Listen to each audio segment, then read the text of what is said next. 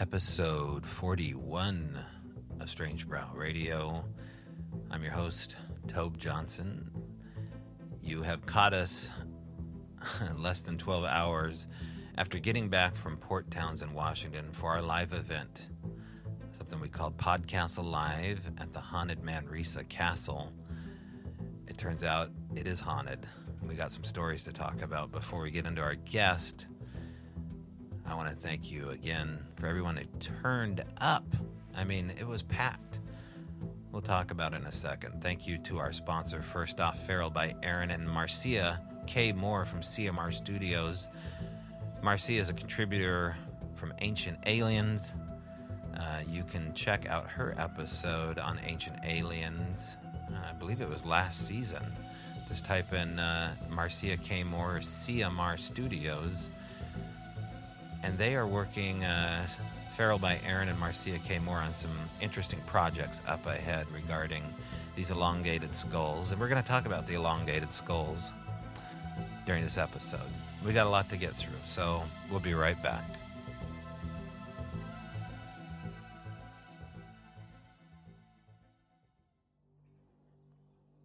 All right, as I said, we are freshly back from the Manresa Castle in Port Townsend, Washington, where we had our first live event in Washington State, something we called Podcastle Live, and we didn't really know what to expect as far as numbers because it was a free show, no RSVPing, and we did minimal promotion for this, aside from Timothy Renner over at Strange Familiars running a commercial for us. Everything was just kind of left up to one or two social media sites. But it was a standing room only event, and we had incredible guests, and we're going to talk to at least two of those guests tonight. This will be a two-part podcast from our live event. Also to our patrons, if you're not part of Patreon, you won't be able to see the video we shot. We shot plenty of video, including some amazing stuff from after the show. It was a Saturday masquerade party. We did a Friday live event, and then if you stayed the night in one of the rooms, which you absolutely should do, because we're going to do this in the future starting in January, and I'll get to that in a moment, but yeah, we had a huge turnout. There had to be at least 300 or 400 people that showed up for this masquerade dance party at the castle that went till 4 in the morning. So we were a little bit groggy after the show, but it was worth doing, and I'm excited for 2020. But yeah, if you're a part of Patreon, then you'll be able to see these guests like we're going to have today. Ron Moorhead talk about the elongated skulls, and Sarah Nash, who is a consultant for the LAPD, who actually worked at Manresa Castle, talk about some of the things she's seen there. And we had some people show up on stage from the crowd and tell their own personal encounter stories, and also Barb Shoop. So we have video that some people were in costume. I was halfway in costume. A little hard to do a podcast with a giant plastic mask on your face. So note to self, next year dress up like a Ghostbuster, because all you really need is a proton pack and a onesie. So, but there was incredible costumes, and those are all on Facebook underneath my name, Tobe Johnson, T-O-B-E Johnson, and I'll put a bunch of stuff on the Strange Brow Radio Facebook page. But if you're not a member of Patreon, you can be. You can go on to www.patreon.com/Strange Brow Radio, and for $3 a month, you get an extra podcast and probably some video too. And then for $6 a month, we're doing some extended video, an extra podcast, and some in-the-field audio too monthly. So those are the beginning stages. And it was an awesome show. Thanks again to Cameron, the owner of the bar side of the castle, who took a chance on us and is happy to look forward in the future. In fact, we're going to do our large Sasquatch stylized Secrets of the Sasquatch event at the castle. We're working on that now, and that'll be probably sometime in July 2020. and I'll have advanced ticket sales coming up in January. Also, we have our Golden Flute voting that we need to put up also on the Strange Brow Radio Facebook page. And so for every guest that was on the podcast, for every guest that was doing a live event in 2019, the public can now vote on their favorite speaker, and then they win our Golden Flute Award. So that little ditty's explained as well in this podcast of why we give that award out as well. Okay, so out of the gate, we have Ron Moorhead and Sarah Nash, part one of a two-part series here. Strange Brow Radio Podcast Live at Manresa Castle. All right, you can barely hear it, but that's our bumper music. It's in the foreground, the background of me talking. I don't know if this is going to work with a cape, but thanks for coming. Let me see if the levels are right here. There we go. Okay, perfect. Thanks for coming to the first Podcast Live at Manresa Castle. I appreciate you guys coming here. Let me take these off here. We're good. Awesome. So this is our first event here. I want to thank you all for coming here. Give yourself a round of applause for showing up on an awesome Friday. I've got new faces. We got a good show planned for you. Ron Moorhead is here. Yay. Yeah. Sarah Nash. Psychic medium Sarah Nash. Ow! With your crystal skull. What's this girl's name? Leah Rose has made an appearance here. I don't know what's going to happen with Leah. Barb Shoup, our infamous witch back here, is going to talk a little bit about her cloaking video. I've got that queued up. And then all of you folks, Darren Locke, our Time Lord over here, is going to be our theremin musical act for intermission. Yes. Yes. So enjoy yourself. We got plenty to drink. We got plenty of food. We got till a little bit after 11. So we're just going to truck right through. We'll probably take about a 15 or 20-minute intermission, though, because we're going to do two guests first off, and then we'll go from there. I've got a witch's hair in my mouth or something. Here it goes. Cool. What else do I want to tell you? All right. There's actually a podcast that you can get a hold of. And I got to get this witch's hair out of my mouth, some kind of acrylic hair in my mouth. That might be yours. It might be. So, yeah, I've got if you want to grab a business card, they're back there on the bar. And it's a show that comes out every Monday. If you want to know a little bit about what's going on with the show, you can just look it up. It's Strange Brow Radio. It's on iTunes. It's on YouTube. It's pretty much on every social platform you want. And I think there's 40 episodes out. It's out every Monday. And then if we all have a good enough time here, maybe we can come back in 2020 and we'll do this, if not once a month, every other month. And it'll probably be on a Friday or Saturday night. So we'll see how things go. And there's also a Patreon page. If you like what you hear, it's all, crowdfunded. I do this all for the passion of the stories that I want to hear, and I want to hear all your stories too. So if you can stick around, I'd love to hear some of those stories afterwards.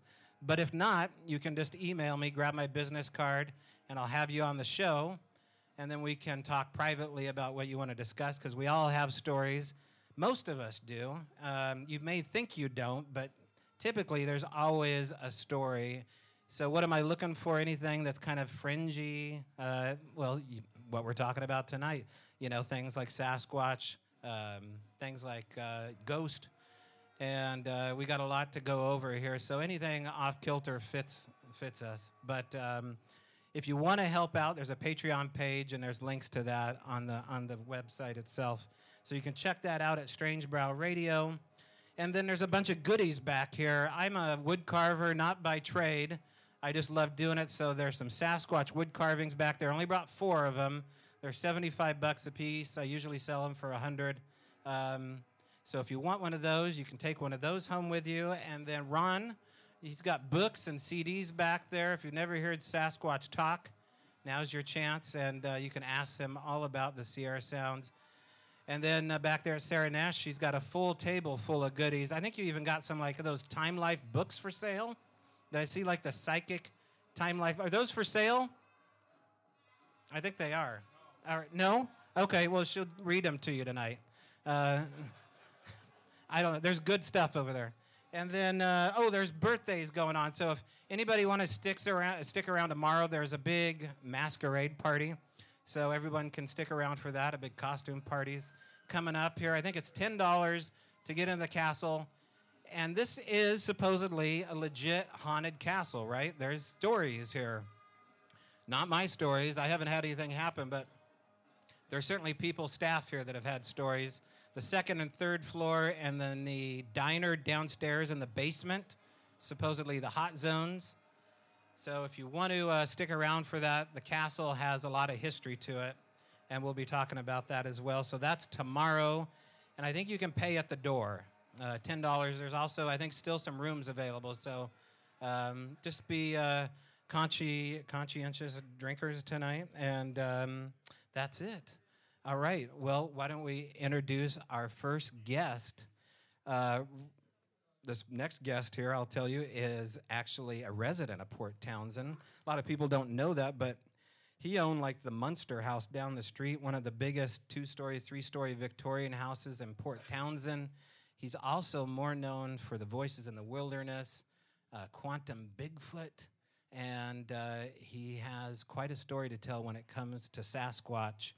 I've heard the story before. I don't know if you guys have, but we can't not talk about Bigfoot tonight, but we also want to talk about some other things related to this castle and the house. So without further ado, all the way from Poulsbo Squim area, legendary Bigfooter Ron Moorhead. Where are you at, Ron? I got to get this hair off here. All right, there we go. Let me start this. Come on up here, Ron. I got to start the camera. By the way, it's Toby's birthday. Oh, yeah, that's tomorrow. I know, but you got to get me amplified. All right, you get your hat on there. I'm going to check your levels and make sure you're good. Bring your microphone up. You can grab the whole unit and bring it up towards you. I can do that. All right. There you go, right there. Now, can you guys hear us out there? Yes? Give me a thumbs up if you can hear me in the back. We're good? Okay, good. Hear me too? Nice. No thumbs up.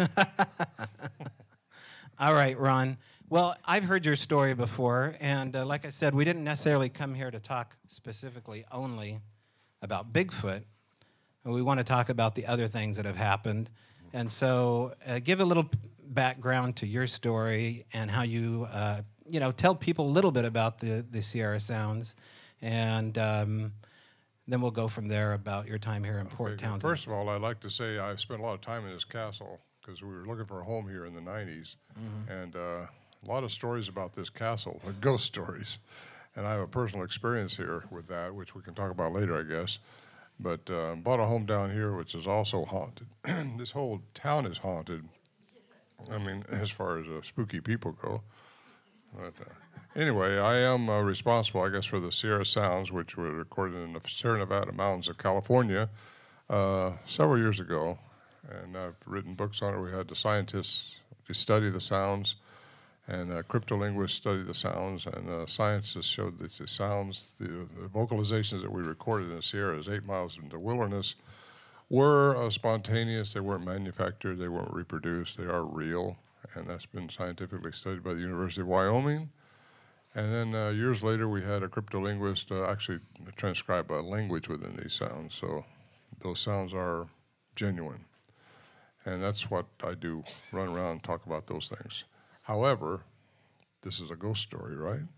Well, we want to hear part of that too, but people, is anybody not familiar with Ron's story? Raise your hand if you've never heard Ron's story, because I don't want to short sell you this. Has everybody kind of heard in the front row?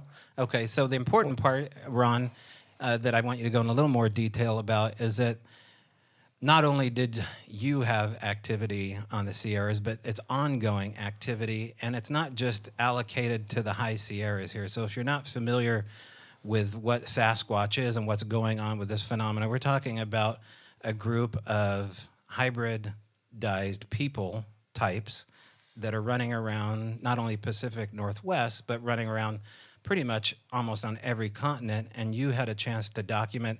You're really the only person I know of that actually documented the longest set of vocals that turned out to be language. Yeah, well, it went on for more than just a season. It went on for a few years up there in the Sierras. Right. And it was quite interesting, really. It was an interesting part of my life, anyway. But I interacted with them, and they were huge. They are huge. And there's a mystery behind them, though. And that mystery goes into hybridization, I think. Mm-hmm. And I do believe they are a type of people. I've said that for years and years. Now, finally, I think a lot of people are acknowledging that they're more like a people than they are just an animal out in the woods. So many researchers are looking for an animal out in the woods, some kind of an ape or something, and that's not what they are. I can tell you that. I've had first-hand experience with them. And anyway, it's... Well, Ron, how long did it take you to figure out that they weren't just an ape? Well, I don't know that I've still figured it out, but... we're all still looking, because if we knew, we'd be able to sit here and tell you everything, but none of us really know. We're all researchers, and we're all trying to find just exactly what these creatures represent. Right. They represent something very alien, very different, and very elusive.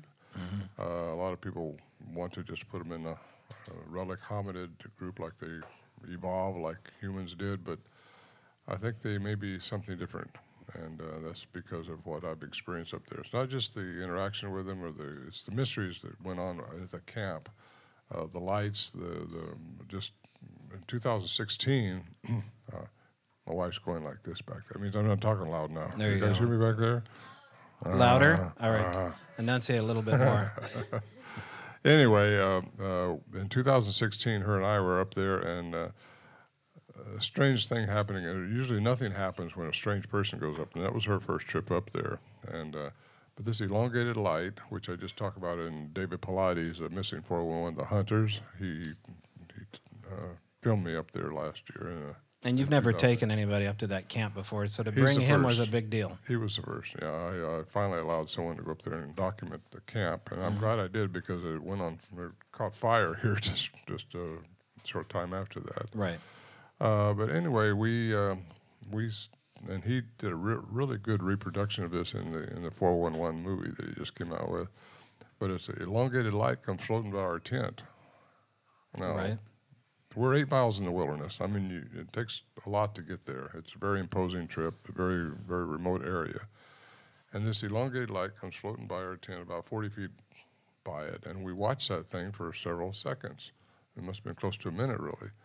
And what do you do with something like that? I mean, it's really strange. Right. And other strange things happen up there, too. But that was unusual. I've never seen anything like that. We had seen other types of light, but different things follow us around and stuff like that. But it all seems to be associated with the Bigfoot phenomenon. Mm-hmm. So for years now, I've been talking about the Bigfoot mystery.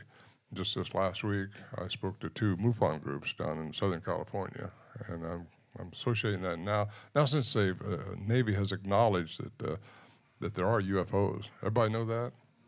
Yeah. Well, somebody's flying those things. I kind of think it's an alien, and so. If aliens exist, and they do, you got to have your head in the sand to think that we're the only people in the universe, right? Well, what are they doing? Why do they want this Earth? Why are they here trying to hybridization? I think there's a hybridization program going on. There's a lot of documentation of different things like that going. And alien abductions and stuff like that is, strange stuff. And we're all strange people, right? Some more than others. I'm looking out of here at old Titsy McGee with the hat on. Good Lord. If you need some whole milk, you can just lean over the counter. Well, I don't want to thank Toby for inviting me here. This is great, Toby. I live over here in Sequim. Yeah. I do. And it's just a great... By the way, happy birthday. Did I say that? I it's know. His birthday tomorrow, by the way. 27. It's so rough. I know. Y'all got to come back tomorrow and join the party. Oh, my We're going to be goodness. here. And Right. everybody gets to wear a costume and have fun with Toby. I mean, it's going to be raw on my hiney, I know. Okay, so you started to see because I know a little bit of your story here, so I'll just cheat a little bit and fill people in. You, in the sounds, not only in your book, but you explain also of these anomalous things that happen as far as, like, it sounded like the whole camp, your elk camp high up in the Sierras, was getting torn down. And that may not necessarily have anything to do with Bigfoot as far as people are concerned, but when you get invested in this phenomena here, this paranormal stuff starts to pepper its way along with the phenomena. I call it like a potpourri paranormal thing. And so this mimicry quality to them, is it just mimicry, or are they eliciting something else? I think they have superior vocal abilities, more so than we do. We have 2 vocal cords. I think they have more than that. That's what accounts for the very unusual sounds that we had up there. It's been shown by the University of Wyoming that their sound their frequency goes way above what we can do as humans, goes way below what we can do as humans, which suggests infrasound and ultrasound, but also is within our range also, which gives them a mimicking ability. But they have a language. We've determined that by the cryptolinguist study. He was 30 years retired as a cryptolinguist from the Navy. He got a hold of this by accident, and he started studying these things, and he transcribed a language within these sounds that we've recorded. We recorded them mainly from 1971 through 1976, and those sounds have been established pretty much.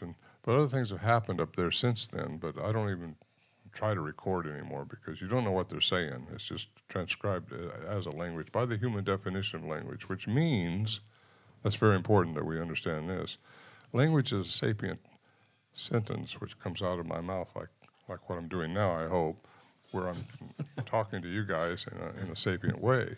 It's not like just communicating. Like all animals communicate, but these things communicate with a language by the human definition language like we have, which means you have to have a hyoid bone here which floats, and it's connected to the brain through the nerves and the tongue, and you can talk like we're talking. Other animals don't have that. I don't care if you're a dolphin or if you're a whale or whatever you are. You can't talk like we're talking right now. And these things can do that, and more so. And I think maybe they have a way of changing. Mm-hmm. And by the way, let's get into Tesla stuff. I like the quantum physics aspect of this. That's where my last book goes. And you get into that, and you get into everything's a vibration, frequency, or energy. And if you think about that a little bit, if these things have the range that I suggest they have, and what I've heard and what's been shown, what can that mean? It means that they can maybe manipulate matter, because if you get the frequency right, you can manipulate matter. And I think that's how the ancients did in the ancient texts. This guy 2,000 years ago used to do miracles, but he used the laws of quantum physics, and he said we can do the same thing, which means humans have not been shortchanged with all this attributes. We just haven't learned how to access them yet. So that's where I go with my thoughts anyway. And as far as that sound goes that you was talking about, our camp being tore apart, well, yeah, you heard the barrels being messed with, which we packed in with mules. You heard all these things being scattered around out there, and you look out there later out of our shelter, and nothing's changed. So I don't know how to explain that other than they either hypnotized us all. There were 6 of us, 5 at that time, and either they hypnotized us all, thought we were hearing that, or they was really creating that sound with their vocal mechanism. Would you agree, Ron, that once you start to experience this stuff, it kind of marks you to experience other things in life as well that are paranormal? Well, I don't know, but it did. It has. Right. So I don't know if some people are just open to that, or if you're marked. But yeah, we had a clicking sound up there, which we heard inside when we were inside the shelter. There was 3 of us up there that night, and this clicking sound moved closer and closer and closer to the shelter. Had the door closed on the shelter, which is just a big log fit between these 2 trees and cabled. And all of a sudden, that clicking sound was inside. Right. So if you turn the light on, you don't see anything. You can't see the source of it. But then 2 weeks later, I'm down in the valley irrigating at my property, and I hear this clicking sound following me around out there. I stop and think, well, I got something in my boot, or what is it going on? It's the same clicking sound I had up the camp. Mm-hmm. And I thought, man, that's weird. But something, and also other things have happened down in my house too, which I've heard other people say. But anyway, I asked Bill McDowell, he was my buddy up there that night when the clicking sound was going on. I asked him without telling him about the clicking sound, have you ever had anything happen when you're back down here? He said, yeah, you remember that clicking sound we had? He said, I had that happen to me. So what do you explain it? It's something, I'm going to say this word. You ready? Paranormal. It's just something we don't understand, but I think there's a law behind it. There's a science behind everything. And Al Berry, who, bless his heart, he's passed away now, but he was a master's in science, and he was the investigative reporter that we took into the camp to investigate what was going on. And he wrote a book in 1976, I think it was, and talked about our camp, and that was the first book he co-authored with Ann Slate. And anyway, he said, whatever you do, don't talk about the screwy stuff that goes on up here. He says, don't, or you won't get invited to go to any of these places and talk. And he said, stay with science. Well, he was saying stay with classical science because you got to explain everything. And we think everything's in our little world here that we see. Well, according to quantum physics, the math of quantum physics, there's 11 dimensions, and we live in 3. So we're 3-dimensional embodiments, but if you get out of that, you don't see. Your perception isn't there because the light frequency is right here, and yet all these other frequencies are out there. And if you can catch those frequencies, and that's where ghosts come in, I think. Because I think they're caught between the 4th and 5th dimension. So the what 5th dimension you won't see, by the way. What makes Sasquatch any different than a ghost? Because the similarities, sometimes just with my own personal stuff, it seems like one and the same as far as. Well, I think ghosts have had an embodiment here, like we do now, and they've passed on because energy can't die, according to Stephen Hawking. And so, if energy can't die, it just changes form. And according to Einstein, the same thing. It just changes form. Energy can't die. So that means, if you're religious, you might call that heaven, but physicists will call that a dimension. And if there's 11 dimensions and we live in 3, what's going on that we don't see? We only see in this light frequency of this certain parameters here. Once you get out of that, you're not seeing it. You don't have the perception of it. But other things exist, and you have to realize that other things are out there. Ghosts are one of them, and I think they're caught between the 4th and 5th dimension. Something's holding them there, either themselves or some other person. Right. That's my theory. Theory.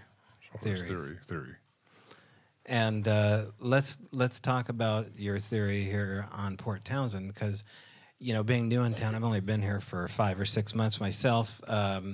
We've had a few trips to Port Townsend. And mostly people say that it's a pretty active town. That's why we kind of chose this environment to do a show about this stuff.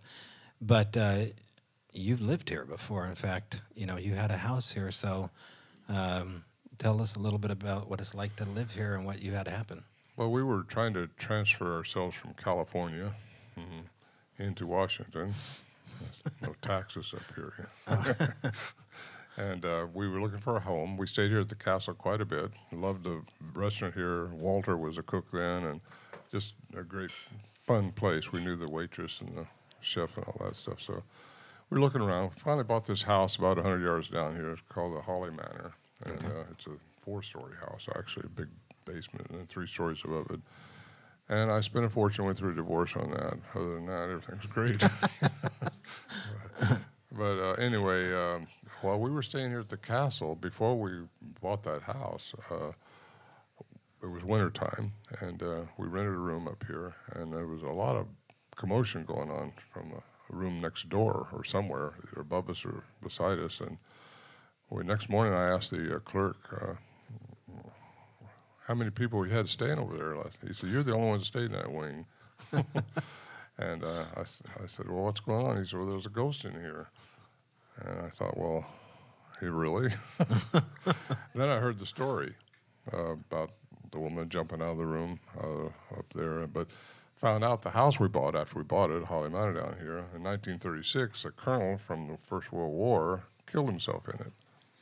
And some strange things happened in that house. Well, before we go, I want to hear more about this. Oh, yeah. Maybe people don't know about this woman that committed suicide. Let's go back to that for a second. What happened? Well, she was the daughter of the one who owned the place. Okay. The baker that owned the place, my understanding. And she was in love, and the colonel down there were in love, and they was going to get married. But he found out he had diabetes, and in those days, diabetes was a death sentence. So I guess he killed himself in that house. I didn't know that till after we bought it either. But anyway, she ended up killing herself. That's how the story do you know how goes. she died, or She jumped out the window up there. this side? I don't really know what side. I don't know if I'm staying in the right room or not, so I should probably check that out. Yeah. Are we staying in the death room? Okay. All right. But we could probably see where she hit from where we're sitting. All right. Well, you see that big bloody spot out there? Right. That's where the rose bushes is. Kidding. Yeah. It's dark humor. Come on. All right. All right. So, poor lady committed suicide. You experienced. Was that the room right next to you, or were you in Yes, her it room? was. Okay. We were told. Yeah. All right. And, no one else was in the place that night, so that was interesting. Okay. And you would think maybe water pipes juggling or something like that, but no, it was somebody pounding. I thought they was having just a good time, but Scrabble, folks. Scrabble. They're the hard game of Scrabble. anyway, Yeah. that's that story. And then I've heard numerous stories from when I was talking to the people that worked here about seeing ghosts and seeing things here. So this is a strange castle. It had the Jesuits priests here years ago. You know, this used to be a place for them. And it was let's see, the house I had bought was a hospice in the war. And anyway, And this house is still there, right? oh, very much so. Yeah. Trust me, it's still there. I lost a It lot of must money still. in that You think house. it's still haunted? Well, I don't know. I mean, I don't know. But I know the guy, or I suppose it was a guy, I don't know who the ghost was, but it was a friendly ghost, nothing wrong, and it didn't scare us. But one time I was upstairs, and no one was downstairs. It was Right. all upstairs, and all the bedrooms are on the second floor, third floor, depending on how you count the basement. But anyway, I heard this big commotion go down there, and I went down there, and my wife's purse, which was on the bench down there, had been moved clear across, had been thrown clear across the room, and no one was down there. So that was kind of weird.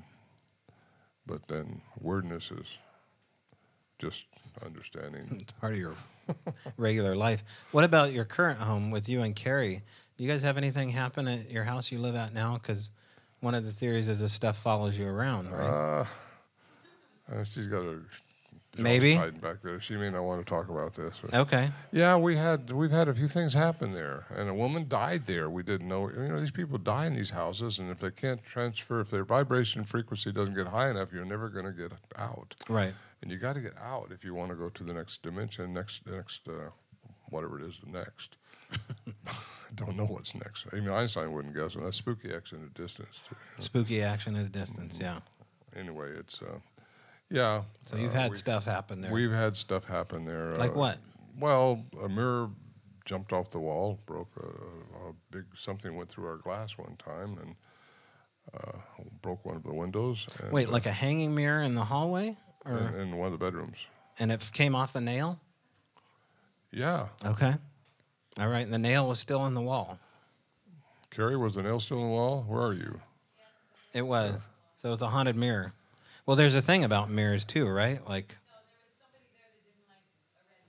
there's There's a red. That's right. You were. Well- Yeah. She's a therapist. and poor she was redheads. They always She's a therapist. Yeah. She was working on someone that had red hair. And, anybody here with red hair? 6 fingers, double row teeth, anything like that? Just checking. We're going to talk about that too. Well, let's talk about it now. What he's alluding to are these elongated skulls, and we were going to bring an elongated skull here that Ron has as it's a mock-up of a child's elongated skull, but since we have a limited amount of time to go over some of this stuff here, I do want to talk to you about these elongated skulls. So let's talk a little bit about it, because Ron, you're an adventurer. You've had the chance to travel to Tibet, South America, Russia. Russia, Mexico. I mean, all over the world, and you're chasing down these legends. You're after the information. And one of the places you had to go was with Brian Forrester and Ellie Marzulli down to South America and Peru and check out this mystery of these elongated skulls. So people are kind of under the impression that most of these skulls are cradle-boarded skulls done by humans to mimic whatever they're mimicking. And that is true, but we're not talking about that. We're talking about something altogether different. So explain to people what exactly you saw.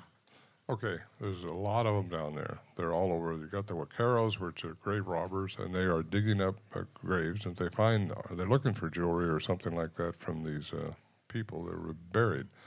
And it's massive, the graveyards down there. It's a cradle board of the world, I think, because there's so many. All you see, you look out over the 7 miles of stuff, you see these mounds dip all over.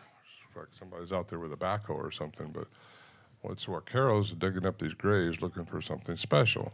And when they find an elongated skull, they would take it to a museum and try to sell it privately, and they would buy it. So we was down in Paracas, about 4 hours south of Lima, and seen these elongated skulls, and we did a study on them. I went with Ellie Marzulli.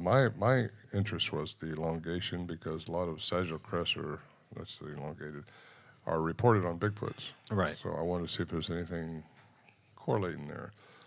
And anyway, when we was down there, it was two different times with 2 different scientists on 2 different expeditions, and we weighed the skulls, we checked them. They are not human, not totally. They're hybrid-type beings, which were, when I say that, they have we have 2 parietals, one on each side of our skull with a sagittal suture in between. You guys still hear me? And these things don't have that. It's just a single parietal. And the Incas mimic them for the royalty, the child royalty, trying to get the same attributes we think that these pre-Inca people had, which was... Keep talking. I'm going to play a video while you're talking. You haven't been recording this? I didn't have to have my hat on. Yeah, I should have brought one over because I had them... we did get permission down there to unwrap one that was mummified, and it was elongated baby skull, and it was also no sagittal suture, not cradle board. They call it cradle deformation, and those things are all over down there. But the royalty, they bury in another spot, and they don't let you go there anymore. They try to keep the Huaqueros out, the grave robbers, just because of what they're doing. That's Marcia Moore. Marcia Moore. Yeah, she's doing quite remarkable work on those things. I went down there with them, and we were unwrapping these skulls, and actually went into some tombs also, and pulled out some bones. We put them back though, but we got permission to study them, weigh them, and all that. And they're about 30% larger, more brain mass than we have. And yet, when the Incas cradle boarded theirs, they didn't get more brain matter. They just got elongated skulls, which we would get if we did it. They only did that with their youth, the royalty youth, I should say. And anyway, they also had 2 little pinholes in the back of their head, which we don't have any idea what that was all about.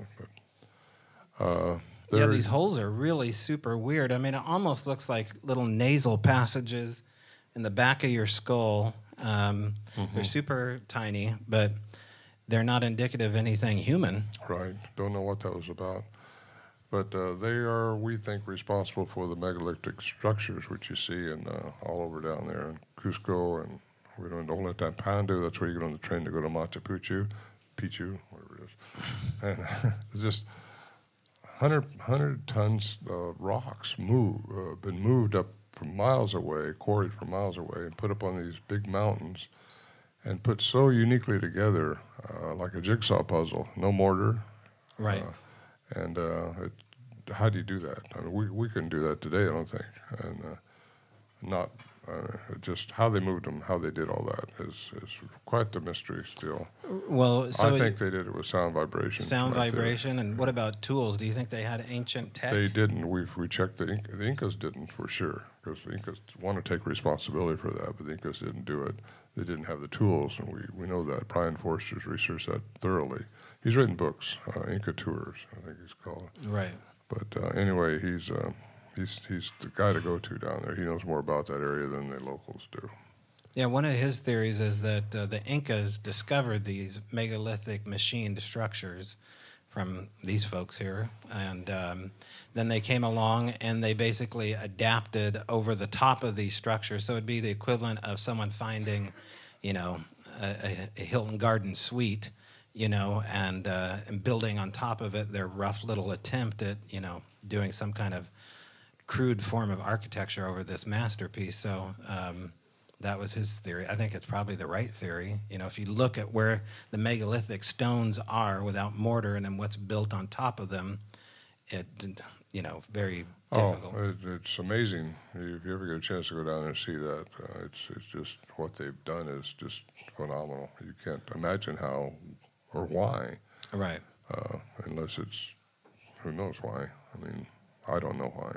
So there's tests that are done on these skulls recently as far as where the male side of these genes the may come mitochondrial DNA, which is the maternal side of these things, supposedly came out of Turkey, Siberia area, and not Siberia, but Turkey, Syria area. And it showed that it was from there, but now you got a culture over here on the other side, clear across the water, the Atlantic, with the same, that's where they came from. The Black Sea, is that right? Well, the Atlantic. Yeah. They went clear to South America from over there. So either it happened when the continents were together, or they had a way of transporting, or they had the same technology. I don't know. But the maternal DNA was showed from there. But you've also got the DNA from more recent, some Bigfoot stuff. Well, is there any similarities between the discoveries of those skulls and what happened with the Sasquatch DNA debacle? If you can find the nuclear DNA, which is the male counterpart, that would solve a lot.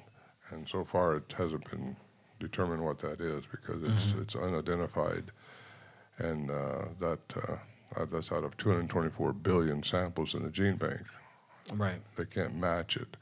So if that's the case, and that is the case, that's why classical science are given these DNA things a thumbs down, because it doesn't fit into the parameters of classical science. Anyway, it's quite interesting to look at. But you've also got the newer one, which Melba Ketchum, did that first one, and she got her written up bad. She just dropped out of the whole scene because she said it was not contaminated. But as soon as they find out there's a human side to this thing on the maternal part, right, they say it's contaminated, and therefore it's got to be a hoax or wrong, contaminated, whatever. So she just dropped out of the scene. But then you got the one expedition that National Geographic sponsored up in Bhutan, 17,000 feet in the Himalayas. That was done in 2014, and 2 years later, the geneticists came back and said that the maternal side was 99% human of this Yeti track, they think it was, of 17,000 feet. They see these barefoot tracks, and they took the eDNA, which is environmental DNA. They took it out and found that it was human, 99% human. And still, they can't determine the nuclear part, right, the male counterpart, which falls into alien intervention into the human genome or into any genome. In the genome of a primate, that's why you don't discount anything these people tell you, whether it's a wolfman or whatever, because you don't know what's out there that you're not seeing. You just only see within your parameters, within your light perception, and that puts us in our three-dimensional environment that we live in. One thing, just going back real quick to the skull here, you told me, and this blew my mind, is that there is elongated skulls found in utero, mummified. Yeah. So that should be a game changer, right? Because that's not cradle boarding in utero. So talk more about that. That's it. You just said it. Okay. All right. No, but I mean, that's really... Well, you find in the womb of a woman, they right, hadn't cradle boarded. I mean, that'd be quite a feat, wouldn't it? So they're naturally elongated, and that's important to know because so many people say, well, the Incas did that, the Great Aborted, Yeah. like the Egyptians did. Well, yeah, they did, but that's not what those skulls represent. So what's the big holdup? I asked Marcia this question here too. We're not talking about a cryptid. We're talking about something, let's just use the United States. They could own this story and tell it themselves. I mean, they could own the byline of how to tell this part of history. We have the skulls. It's not a cryptid. We have the scientific evidence. Why the mystery? What? Good question. Why? Everybody here believes that everything the government tells you is the truth, right? Right, yeah. Yeah. That's true. Yeah, everything's true. There wasn't aliens here either till just recently. I think they keep it concealed because they keep you dumbed down. They don't want you to know what's really going on. And anybody that's experienced the weirdness around some of this stuff will understand what I'm saying right now, and that's that there's things going on we just don't know about, and that's because the government conceals it. I mean, all the giant artifacts that's been taken away from the Leavenworth skulls, which I've been to 4 times, those skulls, you can't see them anymore. You can't see the giant double row of teeth. I got a picture of one that was taken 40 years ago before they took it away. And they take those things away and they hide them, and they don't want you to know. And any university that wants to study it, or any classical scientist who wants to get out of his box, the classical box, is going to lose his tenure, lose his reputation with academia. It's hard to break that silence that's being kept from us. Now, in the Lovelock Cave case, they actually chipped away. They removed the handprints too, didn't they? I mean, they were visible at one time, and somebody came in and chipped the handprints off. Is that the story? I was there. I mean, I seen the handprints. Went back a couple weeks later with L.A. Missoula because he wanted to see them. They've been clipped off. I don't know if they were chipped off, washed off, or how they got off. But I don't know if it's a handprint. It might just be an inference, which means it looked like a handprint. It was Right. huge. And of course, the Lovelock Caves, if you're not familiar with what that is, the Paiutes were warring with the hairy, Red-headed giants. red-headed cannibalistic giants. And they rounded, all the Paiutes got together and went together and round these guys into this cave, Lovelock Cave, put a fire there, smoked them out, and as they came out, they killed them, supposedly. And that's the Paiute story. And it's in Sarah Winnemucca's book, and she writes about it. And now you'd ask the BLM, which I wrote to them, and they said there's no giants ever been found there, just big people. Well, 8 foot tall is a big person. That's a big person, yes. So anyway, BLM hiding it. They got to. They're a government agency, in a way. So this stuff gets hidden from us, and we just have to understand that because we're not being told everything that exists. And there's a lot existing. I think the government knows about Bigfoot. I'm quite sure of it. I just wrote a foreword for a man named Shane Land. He's going to come out with it before the year's out. And he's a physicist, or excuse me, it's a PhD, and he's written a book that he took off of my book, which is Quantum Physics, Quantum Bigfoot. Right. And his is called Bigfoot something else. And anyway, it's very compelling because he gets into the government. He was in intelligence in the military, and he knows how all this stuff's working, and he really gets into it good. And I'm appreciating the honor of writing the forward to that. Have you ever been contacted by a government official, Ron, in private? Not that I know of. No one's ever introduced themselves to you? No Men in Black has got me yet, so I guess I'm not close enough to whatever's going on. But you had government interested in your sounds. I mean, Scott may have been retired, but surely Scott has connections to people that are still connected in the military. So that's never reached back to you? No, it hasn't. Scott Nelson's a cryptolinguist that Right. transcribed the language in these sounds. Right. And he doesn't know what they're saying. I wish I knew what they were saying because that one night I was interacting with them. I was able to record it. They were definitely trying to ask me something. I have no idea what it was, but I wish I knew. Has anybody not heard these sounds before? Does anybody not familiar with what Ron's talking about? Yeah, if you're not, You have your CDs back there. I do, yeah. Yeah, and if you want to hear them, you can probably find them on your phone somewhere. But just in short, explain what we're talking about vocally. They sound like what? What do they sound like? Yeah. I mean, does it sound like, it sounds not like monkeys as much as it sounds like kind of Euro-Asian. It's a gibberish. It's Yeah. similar to what Albert Ostman spoke of. He was the guy who got kidnapped supposedly by a Bigfoot in 1924. John Green, he's deceased now, but John Green interviewed him in the 50s, and he said he was in Tobago, Canada. He got carried away in his sleeping bag and was held captive by a Bigfoot creature and a woman, Bigfoot, and two adolescents. There was 4 of them there. And he said they were gibbering amongst themselves. And if you ever want to read that, it's in The Apes Among Us by John Green. Right. And I would explored that one time with Peter Byrne and Al Berry. We flew up there in my plane, and we researched that whole area, trying to find the bowl that he said he was kept in. We had a helicopter on standby over in Camel River, and we was going to drop in over there and look for the artifacts. Because he escaped by giving them one of them his chewing tobacco. Right. Because they seen him putting the chaw in his mouth, and they thought this must be good. So he gave him a dose of it, and a guy got sick that was guarding him, and he took off. And he describes everything to a T, how he got out of there. He showed where he seen Mount Baker and what he was crossing here and where he came out and all that stuff. And he was quite compelling, quite interesting to. I mean, Right. Because everybody believes the story because it was he was too detailed to just made it up. But so anyway, the gibberish is just that. It's gibberish. You don't know what they're saying. They talk very rapidly. They move very fast. When you see one, they're just like a streak going through. And I've only seen one once.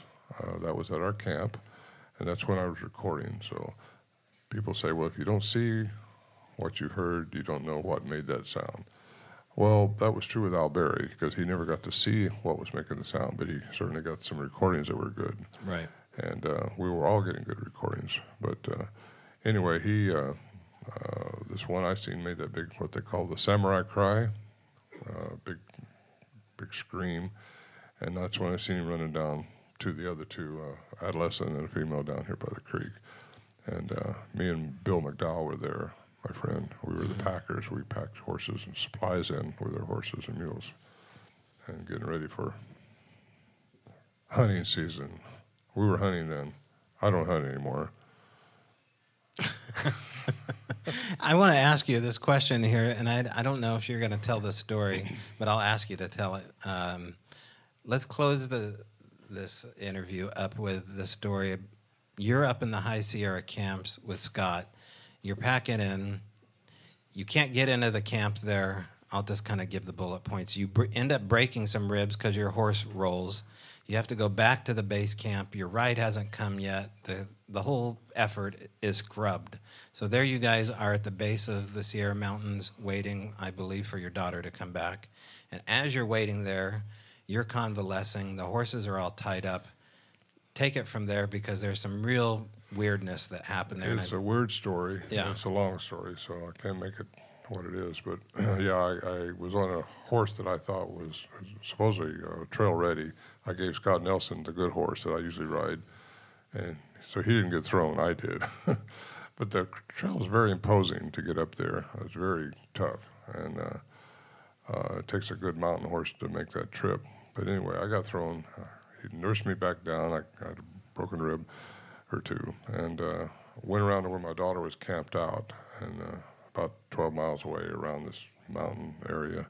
But yeah, that morning she saw a Bigfoot run across the little area there. She jogged me a little bit and said, I just saw one out there. My granddaughter was with her, Wendy, and I got pictures of some of this stuff, because it's kind of a really compelling story. But, Right. Anyway, she thought sure enough Wendy would see the thing, because Wendy, they'd been bothered all night that night in their tent, Scott Nelson, so the tent. And the thing was running towards where Wendy should have been, where Wendy was. We asked Wendy, or my daughter did you see anything when you were over there? And she said, yes, there's a big white wolf come right out in front of me, and just stood there and looked at me, and then ran up the mountain. And that's as far as I can go with that because that's weird. But if they can manipulate energy like I think they can, like I think anybody can if you just learn the frequencies, if you can manipulate that, you can change, and that's where the Skinwalker wet wrench comes in. So don't discount the weirdness that you hear because you don't have to believe it, but just don't discount it. Just keep it in your head. It'll all come together maybe sometime. But anyway, we found the trackway of this thing, and it was these things were leaving tracks. This thing was leaving really deep tracks, and they just stopped. And I've heard for years, I've interviewed people for years, and they say that they see these things disappear. Mm-hmm. Well, how can something just disappear? It doesn't disappear. It goes out of our perception. We only see here. Everything's out here. And so that kind of brought it personal to me because I seen a trackway disappear. I looked up in the trees, could have jumped up there, could have went to a boulder over there, could have jumped over into brush over there. It didn't go anywhere. The tracks just stopped. And anyway, you get into quantum physics and you find out that our density weighs and it's got mass, and we will make a print, but energy won't do that. So somehow I think with their vocal mechanism, which is very, very unique, they are able to transfer matter to energy. And that's bottom line, what I got to say. And that's physics. Okay, tell them what happened to your horse, though. Oh, the horse. Yeah. Oh, God, the horse. I mean, this part. We had them all tethered separately, but same area. And yeah, the horse was on her back, all four sticking straight up. And I thought she was dead because you don't see a horse like that ever. I've never seen one like that anyway. And anyway, she was just laying there with all fours up sticking straight up. What a photograph that would have been. But I didn't feel like taking a picture. I didn't even think about it. Because there's so much going on that night. A lot went on that night. And but all that day, we were all day trying to get up to the trail, and something kept messing with us. And finally, the cap on it all was when the horse threw me, and I broke my ribs. And that made us, it was 5 o'clock in the afternoon, and we weren't even halfway there. So, well, Scott told me, too, that you guys brought, like, Jane Goodall-style rubber balls. Oh, and that night, he was woken up to the sound of rubber balls bouncing around the forest. Yeah, he needs to tell that story, because I didn't hear that. Yeah. And then he wakes up, sees this horse, legs sticking straight up, like rigor mortis style between a tree. Yeah. It's like in a trance or something. I don't know how, really. She wasn't dead. No. Was that the horse that threw you? Huh? Or was that a different horse? No, that was the horse he was riding. Okay. Oh, that's interesting. I never thought of that. Yeah. Your good horse. The good one. Right. Yeah. It's never been the same since. All right. Well, Ron, I appreciate you coming today. This has been exactly the way I planned it with you. And thanks for talking to everybody here. If you have some questions for Ron, he's going to be back at his table, and hopefully he can stick around for a while. But thanks, buddy, for talking to us all. Well, thank you, Toby. All right, Ron Moorhead.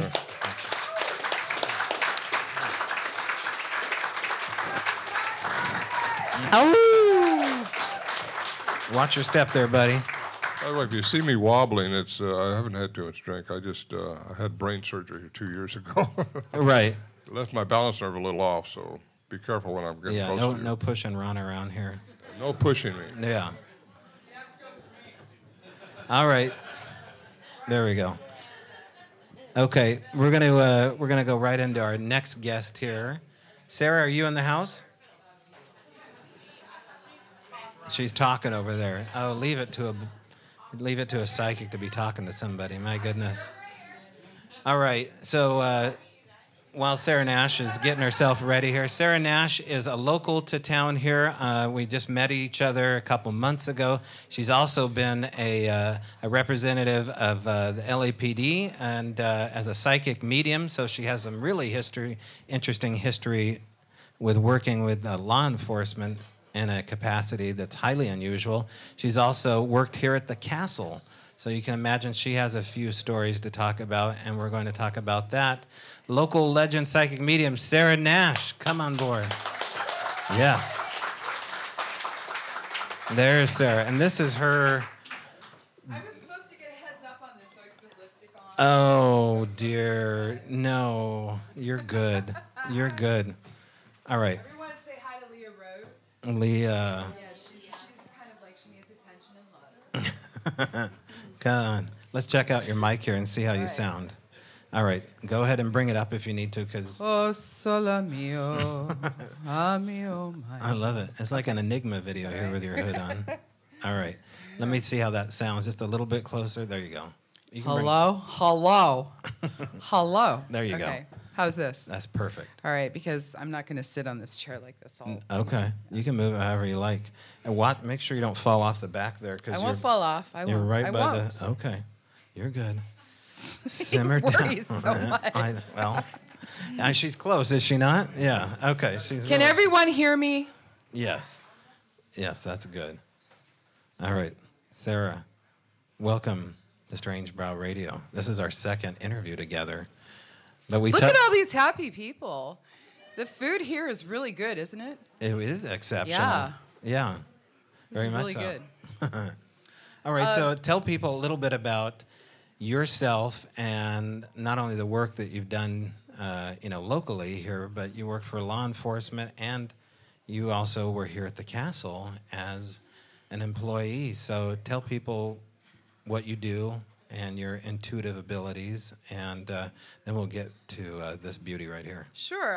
I wasn't sure where you wanted me to start. Yeah, well, let's to give people a little bit of a backstory of who you are. Okay. Well, I am technically deaf. All right. This ear here is just decoration, and is it? Are we You're good? good, Are yeah. we good? Okay. So I really believe I'm a little bit with Ron on this. Well, actually, I'm a lot with Ron on this. I'm more of a mentalist before I'm a psychic. I am a scientist before anything else. When I worked for federal government, and I'm not supposed to say what it is, but you can come up with the three letters. Okay. And the LAPD. They don't call us psychics; they call us consultants. So when they reach a dead end, they will reach out, and because they come to a place in a case. Hello. That's better. Hello. Can you hear me now? Yeah. So they reach a point in a case, and it happened. When I say they, I mean investigators. And these are private investigators, these are detectives, and these are law enforcement officials who get to a place where, this is a science. So they call people like me. And my specialty is as a rescue medium. I tend to have a lot of success with finding those who have died violent deaths, by either accident or as a homicide or as a suicide. So I go in, and I've had some really excellent and beautiful opportunities to speak to the departed. And one of the funny stories I have is when my father passed away, I was with him. I was with him for 3 days as he was getting ready to pass over to the other side. And when I got home, I was really upset, and I was talking to my husband, and my husband reminded me. He said, "Yeah, honey, you can talk to the dead." I was like, "Oh yeah, that's right." So I rang my dad up on the hotline, and he was there, and it was one of those moments too where you have these times where it's like it applies to everybody else, but not yourself. It's like I can do what I do for other people, but not myself. And that's why I'm really, really fortunate to have the friends that I do in my life. And that's one of the things that I think is incredibly important for people like me, to be surrounded by people who will support you. And so in this business, and I know we have this room here with people who are not necessarily woo-woo,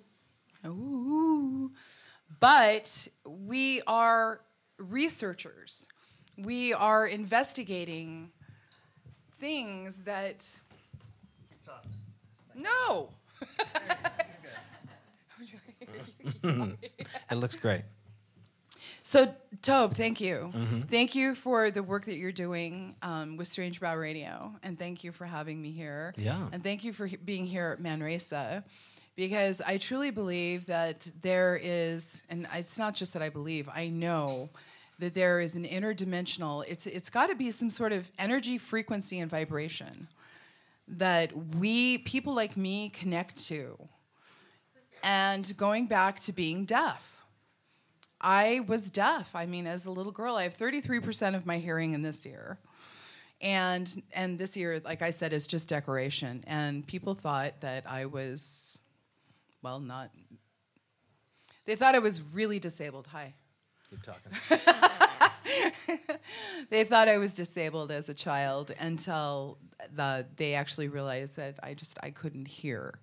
So I was actually taught how to speak when I was taught how we were not allowed to use sign language. So I don't know sign language, but I learned how to speak with and a British. She was a British speech therapist, and she was also a midget, and it was beautiful.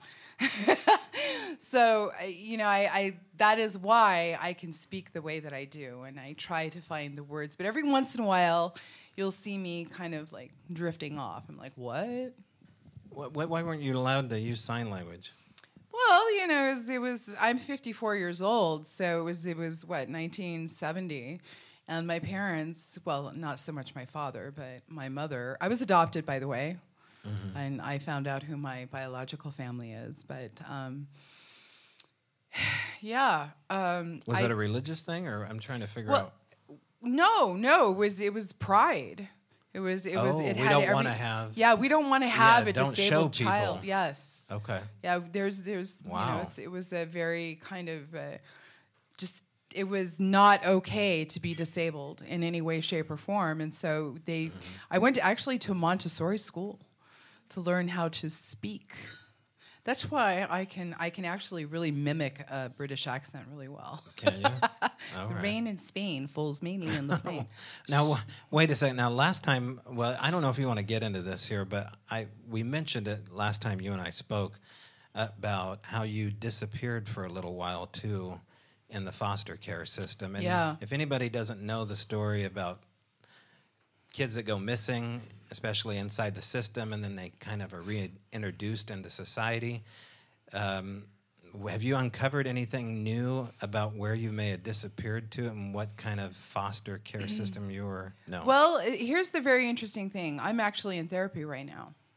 Thank you. Yay. Round of applause. Yes, well done. To try and get in touch with some of my missing memories. There are no pictures of me that exist between the age of 6 to 12. Like, I just disappeared. I really did. And I have little bits and pieces of memory here and there.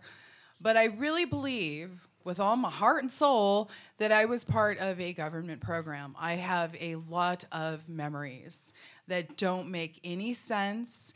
And in fact, one of those, my husband, who was at an English boarding school for, 3 years? 4 years? Hey, Peter? Hey, Yeah, Peter. I told him about the boarding school that I went to when I was 9 in Michigan. And I explained it to him, and I said, yeah, it was the greatest experience of my life, and I have these really layered memories that don't make any sense. And, they don't make any sense now. I thought they made sense. Well, what kind of weird memories? Well, Visuals? Like yeah, you have visuals, flashes? yes, and they're bucolic. They're almost too perfect. I have this memory of sitting with a bunch of my friends in a greenhouse in Wyandotte, Michigan. It was in the summertime, and we're all sitting there, and we're crushing cherries with our feet. I mean, and there's these layered memories, but I also have memories of firearms and being places that they don't make any sense at all. It's terrifying. I have, and I'm not going to say them out loud right now because I don't want to traumatize people, but a lot of them have to do with a lot of violence, some serious violence, and it's not pretty. Okay. And you're able to differentiate that from memory? I am now. Yeah. Okay. But what I was bringing up, when I was explaining to Peter about my boarding school experiences, he said he kind of kept it to himself, and he was like, finally, I said, that's not a boarding school, honey. I don't know where you were, but that's not a boarding school. And that was the one of the building blocks to stepping into what really happened to me. Nobody in my family, my adopted family, knows where I went. My mother, my adopted mother, her name is Florence Thompson, and all of this is, you can find this information. But there are things that don't make any sense. For example, my 6th grade teacher, her name is Mrs. Callahan. She passed away, and we just found out. But I also have a friend who had the same teacher, and she was in a different school in a different place, and we just found her obituary. It was, and I remember going to Montrose Elementary School. If I was in 6th grade, it didn't happen, and the school was not formed until 1984. So I have very specific memories and very specific names of places, but it's not possible. Right. So I'm not making it up. Right. I mean, I actually have it trail. written down. It's there. Mm-hmm. And so my private investigator, who found out who my biological family is, she also pointed out that my records disappeared in 1973. Well, everybody knows that all of the MK Ultra records disappeared in when? 1973. All of my birth records, everything. Well, explain what MK Ultra is for people that don't know. Well, MK Ultra is a program that the CIA denied it was in existence, but they were using children and people for government, experiments. Experiments, basically, with drugs and mind control. Right. It's sort of like that movie, like Men Who Stare at Goats and stuff like that. And I'll have to tell you, I was completely, absolutely just like, MK Ultra, please, come on, it's conspiracy theories. But when my memories started coming back to me, I was like, oh my God, I'm one of those freaks. Like, how is this possible? How could I like fit into that niche?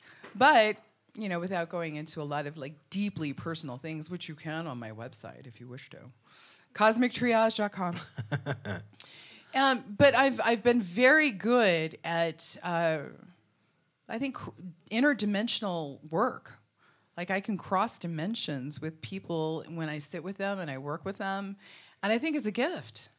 And I don't know if they gave me drugs when I was younger or something. Well, did you know you were different before these missing memories came along, or were you different after? I've always been weirdo. Yeah, but as far as like them possibly... No, always. I knew that I've always been... So you have memories before this missing time, age 6 and below. I have so many layered memories, Yeah. which is one of the reasons why I really, for quite some time, I thought I was going nuts. I really did. I just didn't make any sense. It was terrifying. Is that common for psychics and mediums to think that they're going crazy? I don't know. I really don't know. I think that there's a point for the ones that I have associated with that I would say that are... Here's the thing. I don't hang out with a lot of psychic people. It's like, you know, everybody who thinks they hear I knew that it was my Aunt Edna when the phone rang. I don't know. All I know. Come on now, you guys don't hang out online together like on the same Facebook page. I mean, you must have the same chat rooms that you guys all hang out in, right? No. No? No. Why is that? Well, I don't know. Is it? I don't. Maybe others do. I have a really good group of friends that are extraordinarily gifted. In fact, a couple of them are here right now, and we all have our own abilities to move energy, to create the ability for. I mean, some can hear. So that's clairaudience, and some can see, and that's clairsentience, and being able to see the dead and talk to the dead, and even interdimensional creatures that I believe absolutely exist. Do you want to know my Bigfoot story? Do you want to hear my Bigfoot story? This is funny. Like, because I don't believe anything until I actually see it. Right? It's like I was driving home from California, and so I was tired. Right. And that's important. It was in the middle of the afternoon. It was right at that twilight hour, that golden hour, and I was up on the 101, right, Peter? And so I was coming up around the Hood. It was not over the Hood Canal Bridge, but what's that area? You were down south of Quilcene Yeah. Brennan, thank you. Woo! Brennan in the house. And so I'm driving along, and I'm not going to give you the backstory, but trust me, it's good. I'm in this like little rental car, so I look up, and there's this, what I thought was like a bear, like a big grizzly bear or something that was like cross-legged, was like holding on to the branch above me.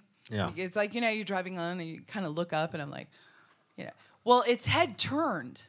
And it was like it would look like humanoid.